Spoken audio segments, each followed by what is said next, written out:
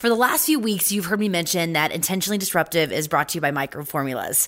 Well, you've also heard me talk about my long list of health issues: endometriosis, rheumatoid arthritis, anxiety, ADHD, and I spent almost a year fighting C. diff. Well, I've been taking Microformulas products for over a year now, and I've never felt better. If you're curious to give the products a try, visit microformulas.com and use the code IDFEB15 for an extra 15% off at checkout. That's IDFEB15. Visit Microformulas online at microformulas.com. A podcast about life. I mean, that's a struggle, I think, with every single day. Are we good enough? Everything it can throw at you. The only person that can make us happy is ourselves. Real people talking about life's real issues. Oh, yeah, there you go. This is Intentionally Disruptive with Shauna McNeil. Our series this month is called Unconventional Love Stories. The series is all about overcoming many obstacles and, in the end, love winning. This is episode number 3 of the series, and it's called Love is Love. Joining the podcast this week are Jamie and Janice. They have been together for 4.5 years. Did I get that right? Yep, you sure did. Married for 2 years. Yep. Okay, now, I mean, this is a big deal for you guys. I really appreciate you coming in and sharing your story.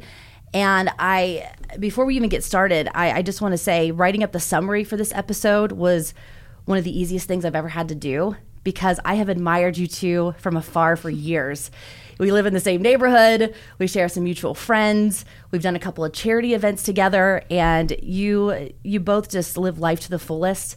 You both lead with your hearts in everything that you do. You could tell I'm starting to get teared up just thinking about it. You guys lead with your hearts in everything you do.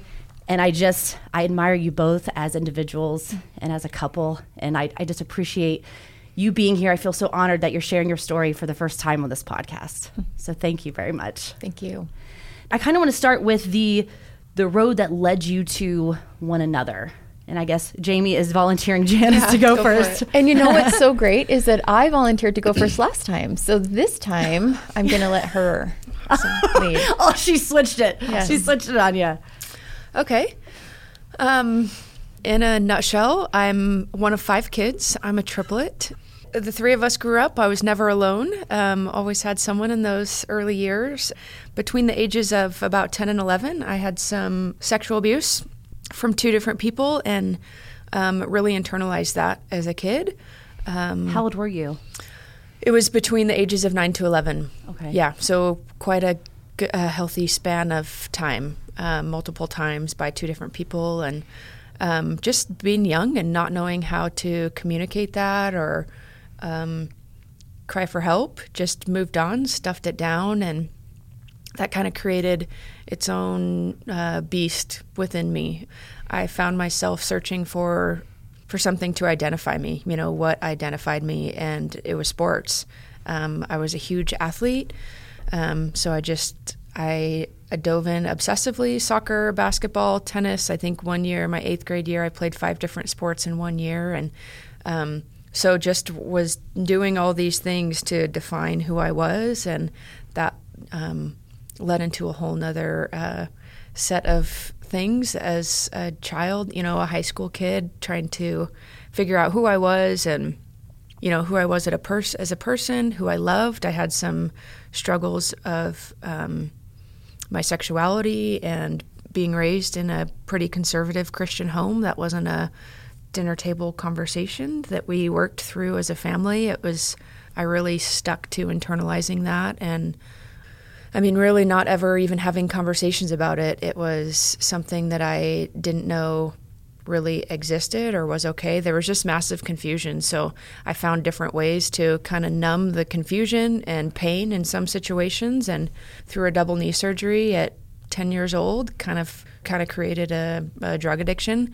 And then You had double knee surgery at 10? I did, yeah. And I was in a wheelchair for a month. How did that happen? Soccer. Oh, soccer. And looking back in hindsight, it was so interesting. My family didn't have the money for that, and I really needed the surgery, and my parents did everything they could to help me, and they were amazing, and I'm really thankful for that, today looking back. But a lot of pain came from that, and a lot of pain ensued after that.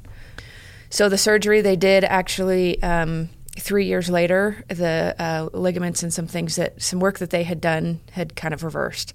So within 3 to 4 years, I needed a surgery again. So I had another double knee surgery at 16. And at 16 now, I had dealt with some sexual abuse, some massive internal turmoil, kind of struggling with religion in my soul and my sexuality and how all of that played together or didn't, and just had a full-blown eating disorder, drug addiction to Oxycontin and Tramadol, and that was kind of the beginning of a short-term end. Now, when you say that you were sexually abused twice, and you mentioned that your parents, being kind of conservative and not talking about sexuality and things like that, did you share with them the sexual abuse, or do they not know at this point? They didn't know. Okay. My best friend knew shortly after, just because I had a nightmare at her house, and I was just a kid. You wake up at 11 years old and you have a nightmare, and you tell your friend or your sibling or your parent or whatever. And so I told her, and we knew the dad that it was, and it was just something that we just. So it was a family friend that. One of them was a family friend, and one of them was a friend at a place I played basketball in the summer. So you have a painkiller, pain medicine addiction, oxycodone and Tramadol, and I know Tramadol all too well. From all the surgeries I had, I was going down that road. Yeah. Quite a few years. It's a magic mix, the two of them. Yeah, it absolutely is. It's deadly. So how long did the addiction last? It lasted about 8 years, when from it kind of being full blown when I was a teenager until my worlds just collided. I had gotten married, and within 3 months, I had gotten married to a man, and great man, but just wasn't right for me personally, and I just couldn't do it anymore. The turmoil that I had just struggled with for years about who I loved and how I loved, and if it was okay or not okay, and by whose standards, and it just came to a crash one night, and I overdosed, and then I had to make some big choices. A couple days later, was I gonna?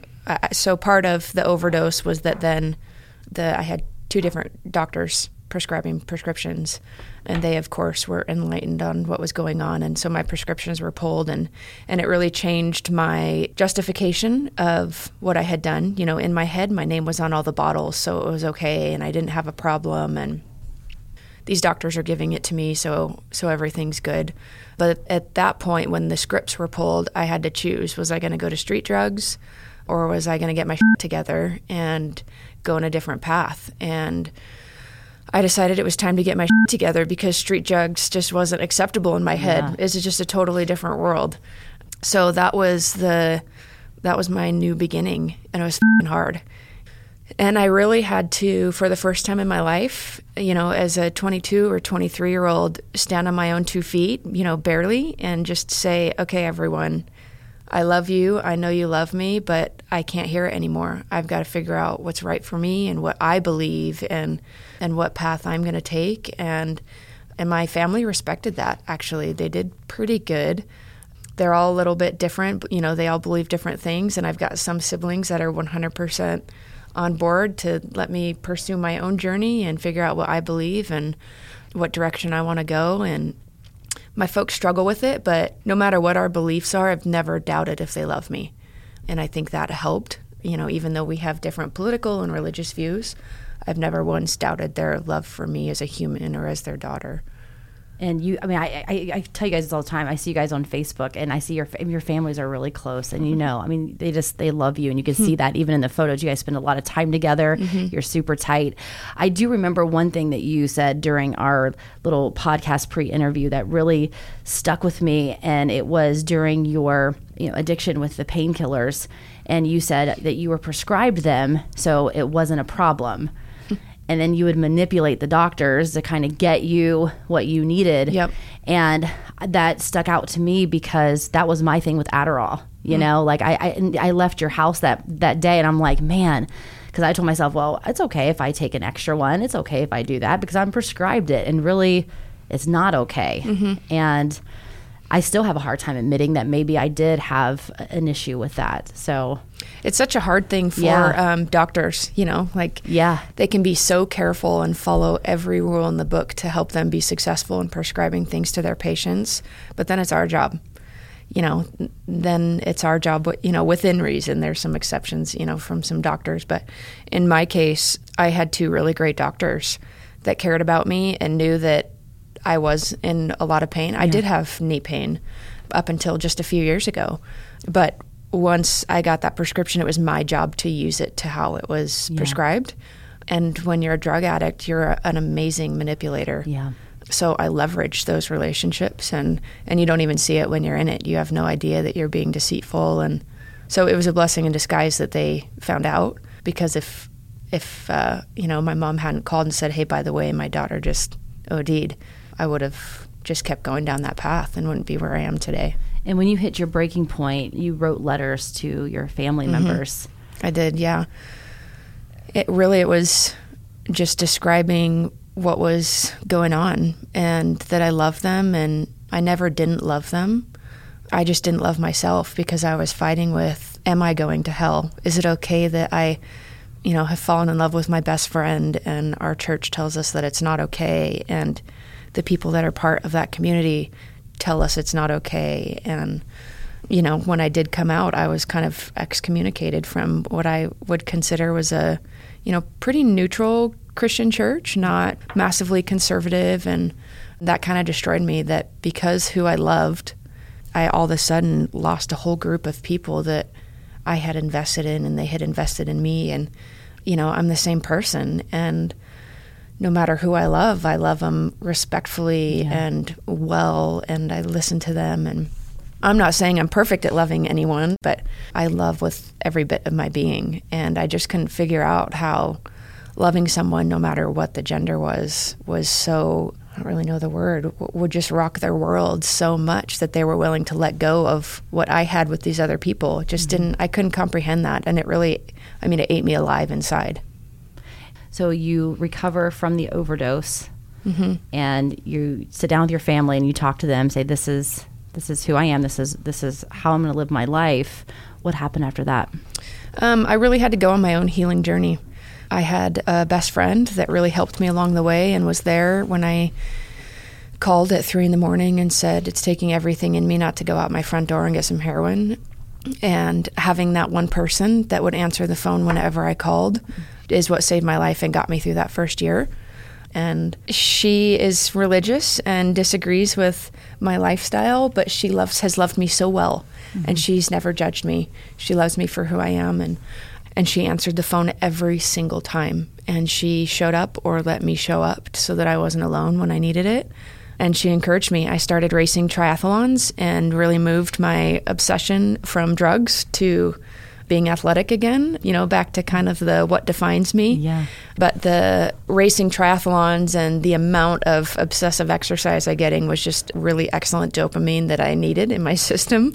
So it kind of fulfilled that addiction piece in me, but really also helped me get healthy. And, when I wanted some pills, I'd go to the gym and work out for 2 hours. And almost exactly a year later, I completed the Boise Half Ironman, the 70.3. Amazing. And my whole family was there, and they knew the journey I had been on. They weren't massively involved, but they were super supportive the whole time. They were as involved as I would let them, let's say that.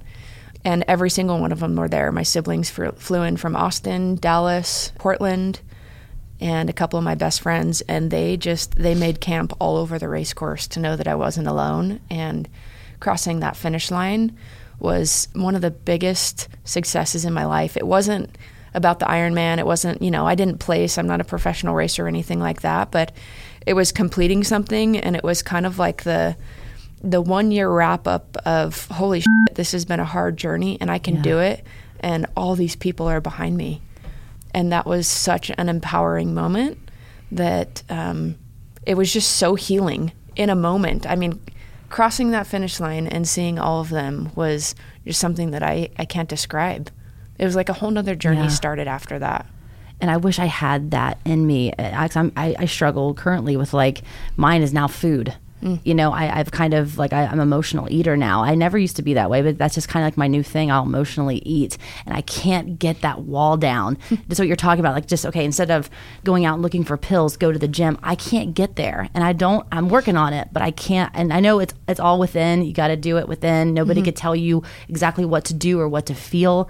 But I'm in that place, and I have meltdowns daily about it. I just can't get there, and it's a lot of hard work, and people don't realize. It was my why. You know, Yeah, I had to yeah. figure out my why, and my was, I'm not going to be a street drug addict. Yeah. Because I had such, I That have was your such- boundary. Yeah, I Yeah. have such negative connotations, and I don't know why. And maybe it's privilege. Maybe it's like, I'm better than that. And I would hope that's not the case. But that was my cutoff. Yeah. And for that year, it was, nothing is going to stop me because I am not willing to be a street drug addict. You know, and then my why changed. Yeah. You know, it changed to, okay, now I don't want to be broke. So now I'm going to start working on, I want to be better at work, and, you know, how do I get promoted, and how do I get to my next goal? And, you know, things start, your hunger for more changes as you start getting healthier. Yeah. So, you know, my things changed, and I started flipping houses, and that had, you know, it was very common for at Christmas for there to be blueprints on the living room table, and we're all looking over blueprints and analyzing it as a family, and we just love that. And that's where I ended up meeting Janice, and so I'll let her share some of her story, and, you know, then it was a whole new chapter. We have the tissues ready because I know Janice. Yeah. We're It's trying a to keep good it one. together. It's a good one. Yeah. Yeah, there's no keeping it together. Yeah, I'm definitely the emotional one here. I love listening to the story. I mean, we've talked about this together so many times, and every time there's just something new, and something new that really like connects us together, because we had very, very different upbringings, very different. My parents, they were both pretty good alcoholics, very professional alcoholics. They really liked to go out and party and have a good time. And so because of that, I spent a lot of time with my grandparents. My grandparents pretty much raised me. I would stay with them every night. My mom would try to come pick me up at 1, 2 o'clock in the morning after she'd been at the bar drinking. And I just remember sitting and listening to my grandparents and my mom just, you know, having these knockdown, drag out fights that, you know, my grandparents aren't going to let me go. And the nights that I would go home, my mom had some incredibly abusive relationships that I saw her get choked, get pulled around by her hair, get pulled into her bedroom with the door locked so I couldn't come in. And just remember hearing all of these things when I am, 5 years old. And this happened up through about the time that I was about 9. And that was when I really started spending a lot more time with my grandparents, because it was healthier for me. It was kind of easier on my mom because, it was one less stress of her needing to come and pick me up in the middle of the night. And so just this the connection of it wasn't abusive to me ever. I mean, there was never anything towards me, but, that abuse as a child that you're witnessing, especially, there's this parent and that you just love unconditionally, and you're seeing all of these things. And then at the same time, why does she continue to choose these abusive relationships and these abusive men over wanting to spend time with me? So and it also makes you feel unsafe. Oh, absolutely. Unsafe, insecure, that confidence of what is wrong with me, that I'm not the one that she's choosing. But luckily, I have this, my grandparents are my saving grace. They were amazing. They kept me safe every night. I was bathed, I was fed, I was clothed, I was all of that. They just loved me no matter what. And so I didn't have any siblings, so I'm an only child, and so I got all the attention from my grandparents, which was awesome. So I'm sure that that's probably, helped to compensate for for that lack that I had with my own parents. My dad was in and out of prison probably up until about 16 years ago. So I didn't really see my dad a lot. I didn't really want to. He would show up at my birthday parties being carried in by his friends because he couldn't walk to the front door because he had been at the bar all day. I had picked him up from jail more times than I care to count. I would go and visit him in prison every single Saturday. So that was really the first probably, 20 years or so of my life. So then one day when I was about 17 years old, my best friend and I, we went and hung out with a bunch of our friends. And that was the night that I was introduced to drugs. We made a decision, a really bad one, to go and experiment with street drugs. And that lasted for the next 8 years. And I was a functioning adult. I was able to go to work every day. I got married when I was 22 years old. When I was 19, my ex-husband and I, that's when we met. 22, we got married. 26, we had Sebastian. We loved to party together. It was great. It was fun. We had lots of friends. We partied every weekend, and it was awesome. And at that time, it was just, it wasn't a big deal. And it turned into a big deal. It turned into a really big deal. And one day when I was 25 years old, decided that it was time to grow up and that it's time to have a baby. Like, let's have a child. And I had some struggles with that. Had 3 miscarriages before Sebastian came along. To kind of rewind a little bit, my mom passed away from cervical cancer when I was 22 years old.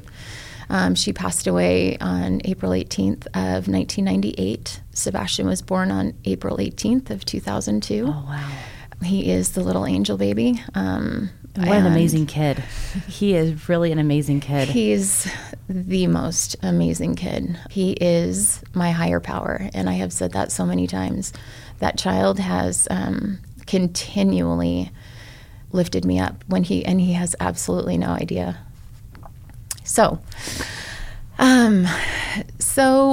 that pretty much takes us through, Jamie sits and talks about, she had this prescription with her name on it and it makes it okay. And the amount of time that she struggled with pills is the same amount of time that I struggled with really that drug party phase until finally about 8 years later, it was just time. It was time to make a decision because things were going to either go one way or another. So Sebastian, he and I are best friends. He's been that person for me for a long time. I'm his mom first, but he's always been there for me. When he was 5, his dad and I got divorced. So from then on, it was really the two of us. I started to, I would have wine at dinner, and then I would have a drink with dinner, and then it would turn into, Sebastian would go to bed, and then I'd have a couple more drinks after he went to bed. And then next thing I know, Sebastian's 10 years old, and I have a really good alcohol problem. I didn't drink in front of my son. I would wait until he would go to bed. I would go out with friends, and I wouldn't drink because I would drink a half a bottle of vodka before I left. I had it all figured out. You're still holding down a job and everything. Holding down a job, killing a job, not just holding it down. Yes, owning your job. I had just started a new job in a management role, and I went to work every single day. I was dedicated, reliable, just everything that I needed to be. But I was driving out of the parking lot at the end of the day and pulling the vodka bottle out from underneath of my car seat. And so one day, Sebastian came home from school, and he found a mound of empty vodka bottles in the closet that I'd been hiding because I didn't want to put them all in the garbage can, because what would the garbage man think if he saw a bunch of vodka bottles? That was... So you were hoarding them in exactly. the closet. Yeah, that was my main concern, is what is the garbage man going to think? And so he found them and started crying. And that night, my ex-husband came over. 2 of my family members came over, and they dumped out the very full vodka bottle that was in my closet, took everything, put it in the trash. My ex-husband, he took Sebastian to be able to let me figure out what needed to be done. Yeah. Sebastian stayed with him for a few days, and I detoxed. I laid in my bed for 3 days, which was the absolute worst 3 days of my entire life. I've heard alcohol is one of the worst. It one of the is. worst ones. If you have ever had any kind of addiction and you have tried to detox from that, the sweats, the shaking, the disgusting things that are happening to your body, it is the reason that I'm 8 years sober. It is the reason that I will never, ever go back to day one. I mean, there is not a damn thing in this world that is worth going back to that. Mm-hmm. And so, so 8 years. January 4th, it was 8 years for me. November 28th was 8 years for her. And so, we just both went down this road of this addiction. And we got to this point where, gosh, it is time to make a change. We both hit that rock bottom. We hit the rock bottom that was just we're not going to do this anymore, and we are better than this. And we have proven to the world that we are. And, after I stopped doing the drugs, don't get me wrong, I didn't even attempt or ever think about doing an Ironman or a half Ironman. That was never anything in my brain. But you're a gifted runner. You would run for miles and miles. And that was where my focus went, that was it. I would just run. I mean, I would get up in the morning and I would run for 8, 10, 12 miles, and it was no big deal. And so a year and a half later, I ran my first half marathon, and then it just kind of went from there. Yeah. I did a bunch of runs and just, stayed healthy and just all of that. And so this is your journey separately. This is before you even meet. And I got to get the tissue, because the story of how you two met and came together, oh my gosh, is the most incredible story. And I don't know who, if you guys share the spotlight on this one, however you guys want to do it. But it is such an incredible story how you two come together. Jamie got the point. Okay. So she will tell you that why don't you say about Starbucks? That part's your story. So Jamie and I met, we'll just start. Jamie and I met in 2015. But a few months before that, I was at work. Sebastian was in football. I decided I had left work to go and see his football game. And I was a little early, so there's a Starbucks on Vista that I went and I sat over there and just did some work for a little bit until Sebastian's game started. So I was sitting there working, and this beautiful girl walks by, and double take just like anybody would if you see a beautiful person that walks by. And she's sitting behind me, and she's doing all these interviews. So I kind of scoot my chair back a little bit, because I'm thinking, I interview a ton of people all the time with my job. And so this is a great opportunity for me to get some really great, tips. Like, what do they do at Starbucks? Because this is really great. And so being the stalker that I am, and I just start sitting back and I'm listening to her and, just all of that, and no big deal. And I get up and I leave and I go to my son's football game, and, that's that. So then fast forward, I don't even know how many months, 6 months or so, I had just purchased a home in downtown Boise as a flip investment project. And I get there one day, and there's a note on the front door, and the note says, hey, you don't know who I am, but my grandparents raised me in this house, and we planted rose bushes. If you're going to get rid of them in your remodel, it would mean the world to me to have them. And sidebar, my folks had just sold my childhood home of 20 years. And I walked through every single room of that, 3,500 square feet, and just cried. Oh. And, all the memories, totally sentimental, and it got me. So when I'm, a week later, when I'm reading this note from this total stranger that wants the rose bushes, I'm like, you can have all the rose bushes. I don't even care. Take anything you want. Just let me know. So I shoot her a text and say just that, and, you're welcome to come over. And so she came over and opened the door, and I asked if she wanted to, walk through the home one more time. And I was starting to get it. So it hurt my heart a little bit, because I knew it was her place of peace. And she just walked around the house like we had known each other for years, and just, you could see the stories in her eyes.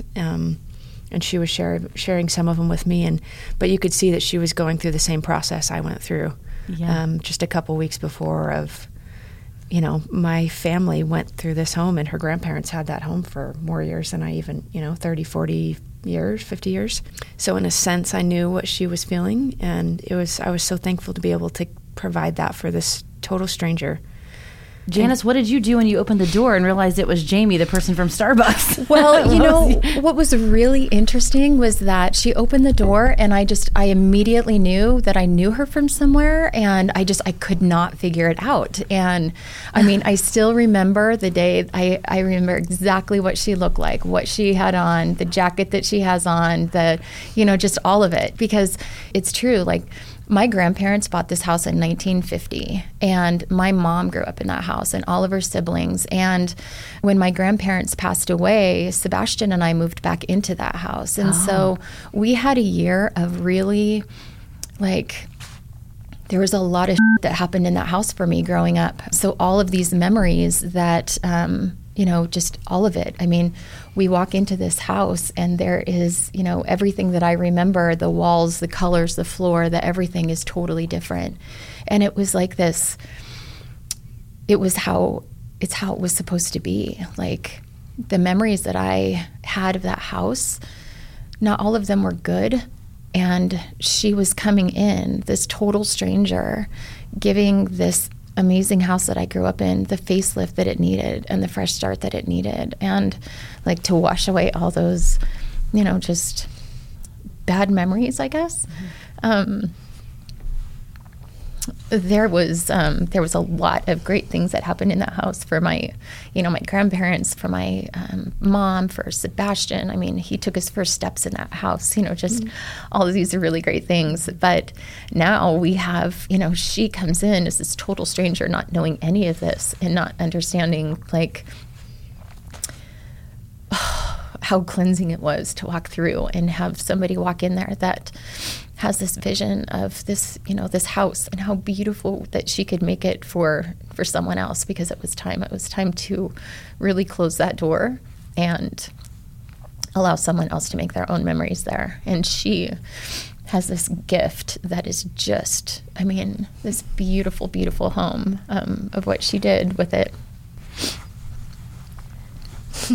So I work on the home, and I go to list it a few months later after I finish the project, and I sent her one last text. And, at this point, we're both, in our own relationships, and emotional or romantic. It was just genuinely caring for this human that's a stranger. And I just said, hey, by the way, I'm listing it next week. If you want to come walk through one more time before we sell it, you're more than welcome to. And I remember very intentionally saying, it's not the home you grew up in. If you don't want to come back, it's okay. Yeah.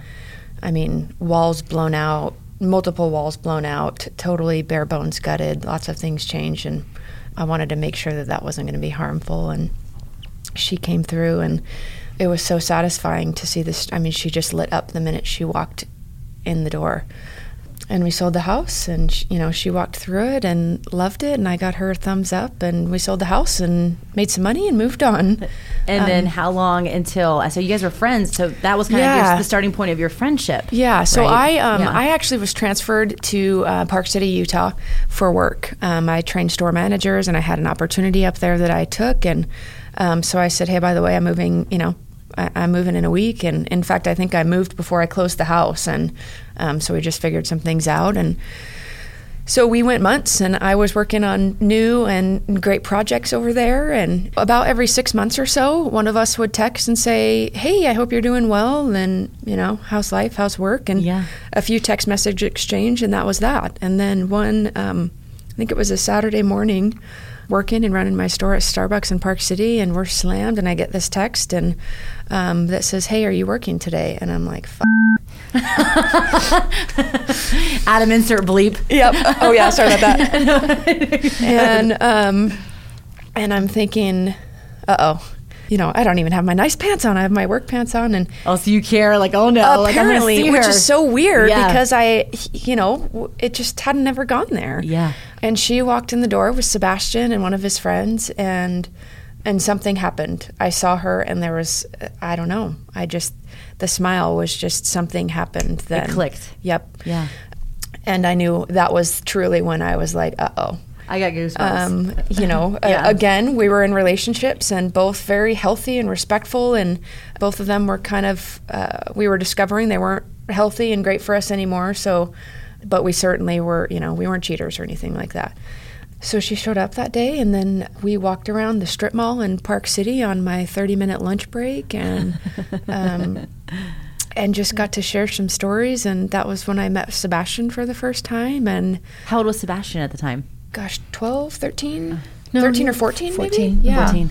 Cutest little kid, biggest buck teeth, and I think he had just gotten braces, and just such a little stage compared to where he is now. It's kind of crazy. And so just fast forward from there, we buttoned some things up in our own homes, and then I came back to Boise for my dad's 70th birthday, and I said, would you like to go to dinner with me?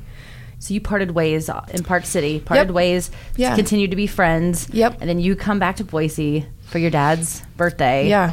Are you guys still in relationships at this point? Yes, technically, but we're working on it. Okay. Yeah. Gotcha. Yeah. So we go and have dinner. So we decide we're going to go to, we meet downtown at Eureka. She drives in from Salt Lake. And this was the very first time that, that I've seen her since we saw 6 months prior in Park City. And so this was really the first time since she sold the house that we had a chance to just sit down. We knew each other a little bit through text messaging and, and that was about it. And so this night we go and we sit down and have dinner, and we sat and talked for, 5 hours. Oh, and wow. it was amazing. It was like, We tipped our server really well. Yeah. Eureka's a good place, too. That's a good choice. Yeah, It's one of my awesome. favorites. Yeah. So we have this great time this night, just like sitting, and we cried and we laughed, and just all of this, just really all this stuff that we have talked about, over the past hour or so, just going into a lot more detail and just really talking through just our lives and just where we are, the people that we are, and struggles and accomplishments, and the wins that we've had, and just all of that. And it was perfect. It was like we had been friends for a million years. And we've both Yeah. said that it was, I guess for me personally, I've never been friends with someone before I had a romantic relationship with them. It was such a rich conversation because we had built this platform of respect and mutual understanding, and you are who you are, so I don't have to prove a point or convince you to fall in love with me. Pretend to be anybody I'm not. Exactly. Yeah. Uh-huh. Exactly. Yeah. So the dinner, the texting till 2 a.m. What's next? I separated from the relationship that I was in because I knew at that point that there was a connection between her and I, and that it was going to go further. And then, I'm in Boise, she's in Salt Lake, and she made a decision that she was going to come back to Boise. And that's, really where things took off. And you guys moved in together. Yep, I moved in with her and Sebastian, and and Sebastian has been an interesting piece of all of this, obviously, and people often have questions about how that went, and I'll let her speak to that. But I came in, and in my opinion, at this really freaking awesome time in his life. He was 15 years old, and he was riding his mountain bike and starting to ask questions about girls, and I'm like, woohoo, I can do this. This is my wheelhouse. Yes. And so we got some awesome time together, but it was a transition, and there was a lot of learning. I was 30 years old and hadn't had a child of my own, and he had a system and a routine with his mom, and so lots of learning of what's my new role, and Right. How can I love this kid to the best of my ability, and and respect. There were a lot of learnings. Some were easy and some were really freaking hard. And, and the way she parents is something that I could never have even fathomed. And it's amazing. And it's such a testament. Seeing who he is he'll be 19 in a couple of months, the human he is today is absolutely because of the way that she has loved him and taught him and trained him, and the communication and the way she's taught him to think and learn and understand consequences. His emotional intelligence is just sky high, and it's just exceptional, but it's something I never understood. I was more of almost a dictatorship of, you do what dad says, and you respect mom while dad's gone, otherwise there's the wrath of God at 5:30, and you don't ask questions, you just, he says jump and you ask how high. And it was just a very different household. So I want to talk about the wedding. okay, Let's talk about the wedding. Okay. All the feels. What happened? How did it happen? Like, what was the whole? I want to hear the whole story. So I knew that I was ready to propose to her. And I don't know why, but I always knew that I was going to be the one to propose. So I'd been working with our good friend at Diamond Girls in downtown Boise, and I heard they're fantastic. oh, they're I want to amazing. get my More than ring. Oh amazing. gosh, Yeah. amazing. And you know what? And she just helped me through each stage of it because Yeah. I didn't know what I was doing. I wanted something special, and I kind of sort of had an idea, but we weren't that couple that was like, here, this is the ring I want when you're ready. This is the, I had kind of an idea, and so I picked out this beautiful stone and took home $100,000 of bands that she got to choose from. But so we actually have a unique thing. Like something comes up and we say that's a rule. So rule number 1 is no lying. And rule number 2 is no going to bed angry, and we just make up numbers. Like we have a rule number 47 and a rule number 86. Yeah. And some of them are just funny, like not too many pillows on the bed because we can't sleep or whatever. They're all these, some are funny, some are serious. So Can we make a digital version of your rules for this podcast so we can attach it to social media, or no? Is it too many? we could do some of them, not all of them, but we could do some of them.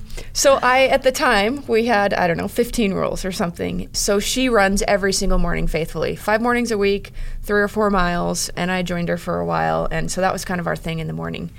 So I decided that I was going to propose on our run. I'm a realtor here in town, and I took all of my real estate signs and I put one rule on each of the signs. Oh, so for a mile, there's Oh. she, we're on mile 2, and then she starts saying this rule number, and then the last couple of signs were, will you be my wife, or will you marry me, or something, and I planned it perfectly. We love animals. And do. We have a You thing for cows, and Yeah. the very last question was right in front of our baby cows. And it was the first place that she had told me she loved me, because she decided to wait for 2 weeks after I told her I loved her. So that was awesome. But this very place on Dry Creek Road in the middle of freaking nowhere in front of the baby cows. It really is. Yeah, nowhere. Yeah. I asked her if she'd be my wife, and she said yes. So it was a hard 2 miles after that. Tears. Yeah. Did you finish running? Oh, yeah. You did? Oh, yeah. Oh, my gosh. I was want your hard, though. willpower. I need it. I was Give terrified me I was some. going to drop those diamonds, so. Oh, that is beautiful. That is so beautiful. Yeah. And where did you get married, or how long after you got engaged? Yeah, we're all crying. We're all crying in here. Yeah, so we're engaged now. And, there's all these things. Like, there's so many connections that Jamie and I have together. And, those baby cows, the things that we just remember about each other. I mean, me telling her that, that I love her in the same spot that she asked me to marry her. And, one of that very first weekend that we went to dinner, the second night we were going to go to a hockey game together. And she had some hockey tickets, and we ended up just sitting and talking again for hours. And then at one point we just turned the music on and we're just blaring Breaking Benjamin, my absolute favorite band. Yeah. And she knew all the words. And I'm like, wait a minute. This is the coolest thing ever. No matter what song came on, of all of my favorite songs, she knew every damn word. And so that day that she asked me to marry her, I had gotten tickets for Breaking Benjamin that night. And so we get engaged that morning. We go see our favorite band that night and have the best seats and just all of that. I mean, if you talk about a perfect day, this was our perfect day. So this was July of 2018. And so in March of 2019, March 24th, was when we got married, exactly 2 years to the day of our first dinner together at Eureka. So we wake up that day and it is MFing pouring down rain. Oh, that's good luck, I heard. And if you get so- married when it rains. Oh, really? I hadn't heard that's a that. good I just luck. panicked. It was raining like nobody's business. And we had decided that we were going to get married at the very first place that we went snowshoeing. So a fun fact about the two of us, we hate to be cold. Why we like snowshoeing so much, I really don't know, because it's cold. It's cold. And it's snow and it's wet and it's all of those things. Like our perfect thing is every single year we go to Cabo and we hang out there for 10 days, and the beach and the sun are our very favorite things. And so here we are getting married at this most magnificent, beautiful, very first place that we went snowshoeing together. Mile marker So- 13 up the Bogus Basin Mile Road. marker 13, yes. And so So we meet Joe, and we drive up the mountain, and about, 15 minutes before we're going to pull out, it is a whiteout snow. Like, you cannot see anything in front of you. It is snowing so hard. So we finally get to the little pullout, and we all get our snowshoes on, and we've got the puppies. And so it's Sebastian, Jamie, myself, and our dogs, Copper and Jack, and Joe, and we all get out of the car, and her and Joe go, and they take a 10-minute head start. Gives Sebastian and I a couple minutes to, just have that mom-son moment before the wedding. So we go, and we're walking along, and it is so beautiful. It is snowing, and it is white, and the snow is deep, and it is untouched. What are you guys wearing? What are you wearing? You wearing big snowsuits? It wasn't that cold. We had kind of scurried. Our favorite color is hot pink and blue. And so I had a blue vest, like a down blue, warm blue vest. And she had a hot pink one. And I had a hot pink tie. And so I think we were all wearing she had jeans on, blue jeans and snow boots, nice. and our matching vest was freaking adorable. It was perfect. Yeah. And it wasn't about like, you're going to wear a tux and I'm going to wear a dress, or we're going to do anything like that. It was, we're going to be comfortable and we're going to be in our favorite things. So truly, I had my very favorite Lulu yoga pants on, and I bought this black lacy shirt, so I had some lace on my arms, and these vests, and that was it. And nothing at all fancy. I mean, Sebastian had jeans on. He didn't have any snow boots, so he had to borrow a friend's snow boots. And so he has camo snow boots on. Oh, that's awesome. With his, with his snowshoes. But we turned this corner, and Jamie had thrown out all of these rose petals, red and pink rose petals, all in this big, huge spot of untouched snow. Well, it was touched after the dogs got a hold of it, but we stood there. Joe was our photographer. He said a few words. We wrote our own vows, and really, that's what it was about. It wasn't, Jamie had a very religious upbringing. I didn't. And that wasn't anything that we wanted. All that we wanted was our little family to be able to stand in front of each other and tell each other how much we loved each other and how excited we were for the rest of our lives to start. And that's exactly what we did. It was absolutely perfect. It was every single thing that we wanted to say to each other. And, all of the things that, that happened in her life, that happened in my life, the struggles, the challenges, the life lessons that we learned. We made it through all of it. We made it through addictions and failed relationships and really, really, really hard times. And now there is this amazing, beautiful human standing in front of me, telling me how much she loves me and my son, and wanting to spend the rest of her life with me.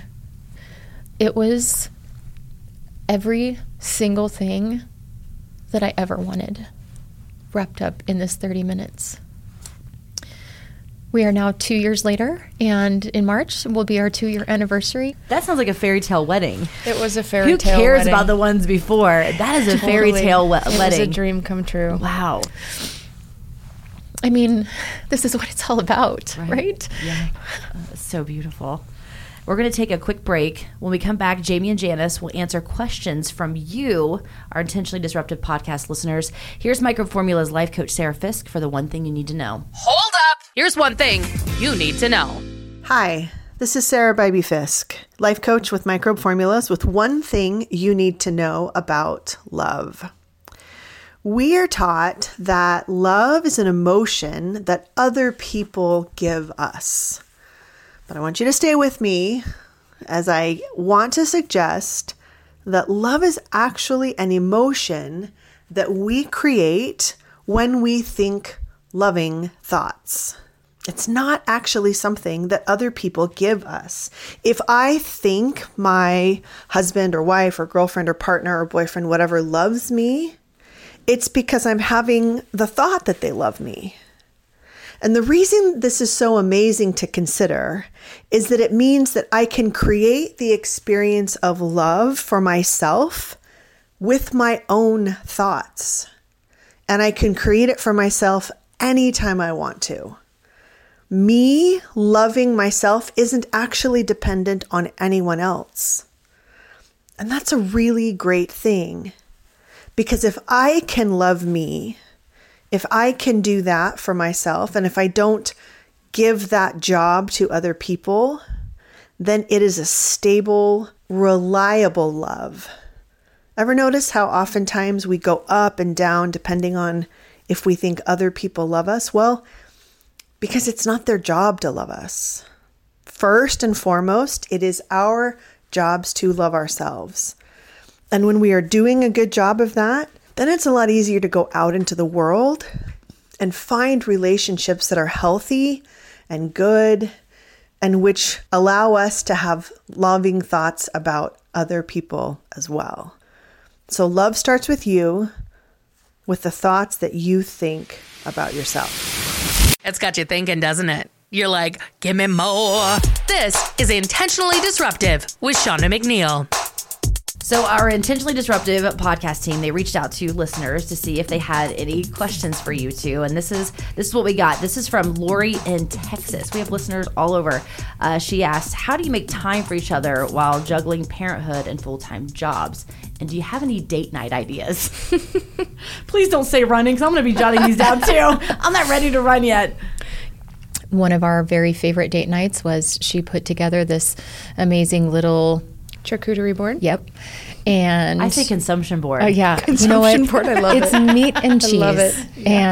And she packed up this beautiful dinner and our chairs and put them in the back of the truck. And we went and sat on the side of Dry Creek where, I mean, this is truly our spot. The I love you spot, the where we got engaged spot, the where our baby cows are. And we just sat there in front of our baby cows and had dinner. You know, you just do these little things that just, make your day. So you have to make that time. If it's important to you, it will happen. All right. So your second question, Cassandra in Indiana, they say, don't waste a good fight by not learning from it. What have you learned from your past arguments? That's a really good question. That was a good one. Oh, wow. One thing that we have definitely worked on over the past few years is just that. We have very different communication styles. She's an activator, which means that she makes a decision and acts on it instantly. Doesn't think about it, just does it. And so she can make those decisions quick. So when it comes to an argument, it's the same deal. There's a very quick response. And I am like, give me a second. Yeah. I need to think about that. Why? And I need to. She says why. Yeah. Why? Yes, exactly that. Needing to know the why. But we have learned and grown from every single argument that we have had, every fight, every whatever, and also every great experience too. Not just the learning from the arguments, but we're also learning from the good things. How can you do better every single time? And, in that moment, you're obviously not thinking, gosh, how could I do this differently? But after the fact, we sit down and we're like, you know what? I think we did better that time, Yeah. And this is, and we're grown-ups now. We Yeah. do, yes. Yeah. And every Yeah. time we celebrate that win because that's a big win. We're fighting better than we did a year ago, or, we are learning from it. So as ridiculous as it might sound, I mean, we do have those conversations after we, if we have a discussion, a disagreement, an argument, or whatever of, how we are getting better every single time because we acknowledge it and we celebrate it. The final question, and this is just from me, what advice do you have for those who struggle to be themselves? And that's I know for me, I love that quote, if you're too much for people, those aren't your people. If you seem too much for people, those aren't your people. And I've struggled with that. I'm afraid to be myself.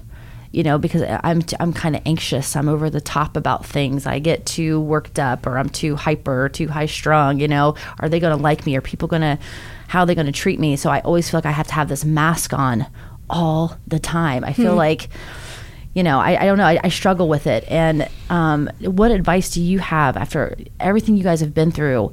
What advice do you have for those who struggle with the same? So I have always been a no judgment, You love everybody. And bringing up this amazing human, Sebastian, to see that he responds the same way. He loves everyone. He doesn't care about labels. He doesn't care about any of that. You know, it is just like everything is just an open book. You just be to be. You are kind because that is what you are supposed to be. You are a good human because that is what you're supposed to be. I personally, and just down to my core, I feel like everyone just needs to be ridiculously kind. I think as people, we start to make things too difficult. Mm-hmm. I think that everything can be so simple. You can go outside and enjoy the beauty because it is simple. I think that we need to stop overcomplicating everything, stop thinking so hard about things, stop trying to label all of these things, and just be a ridiculously kind human, be authentically beautiful, to have compassion and grace for everyone, because every single one of us just want to be loved and adored. And then when you find that person that meets all of the above, then you marry her. Thank you both so much. I appreciate you guys sharing your story, and I just thank you. I've learned so much. I mean, I know we've done, we talked for hours a couple weekends ago, and I just learned something from you each time we talk. So thank you very much. Coming up next week, it's episode number 4 of the Unconventional Love Story series. It's called Aliens, Pizza Hut, and Old Love. That's awesome. Ron and Charlotte will join the podcast to share their story on what it takes to make a marriage last.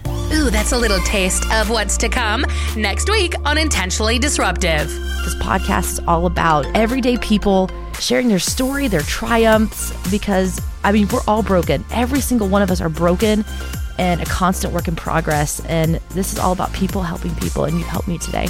Intentionally Disruptive is presented by Microbe Formulas.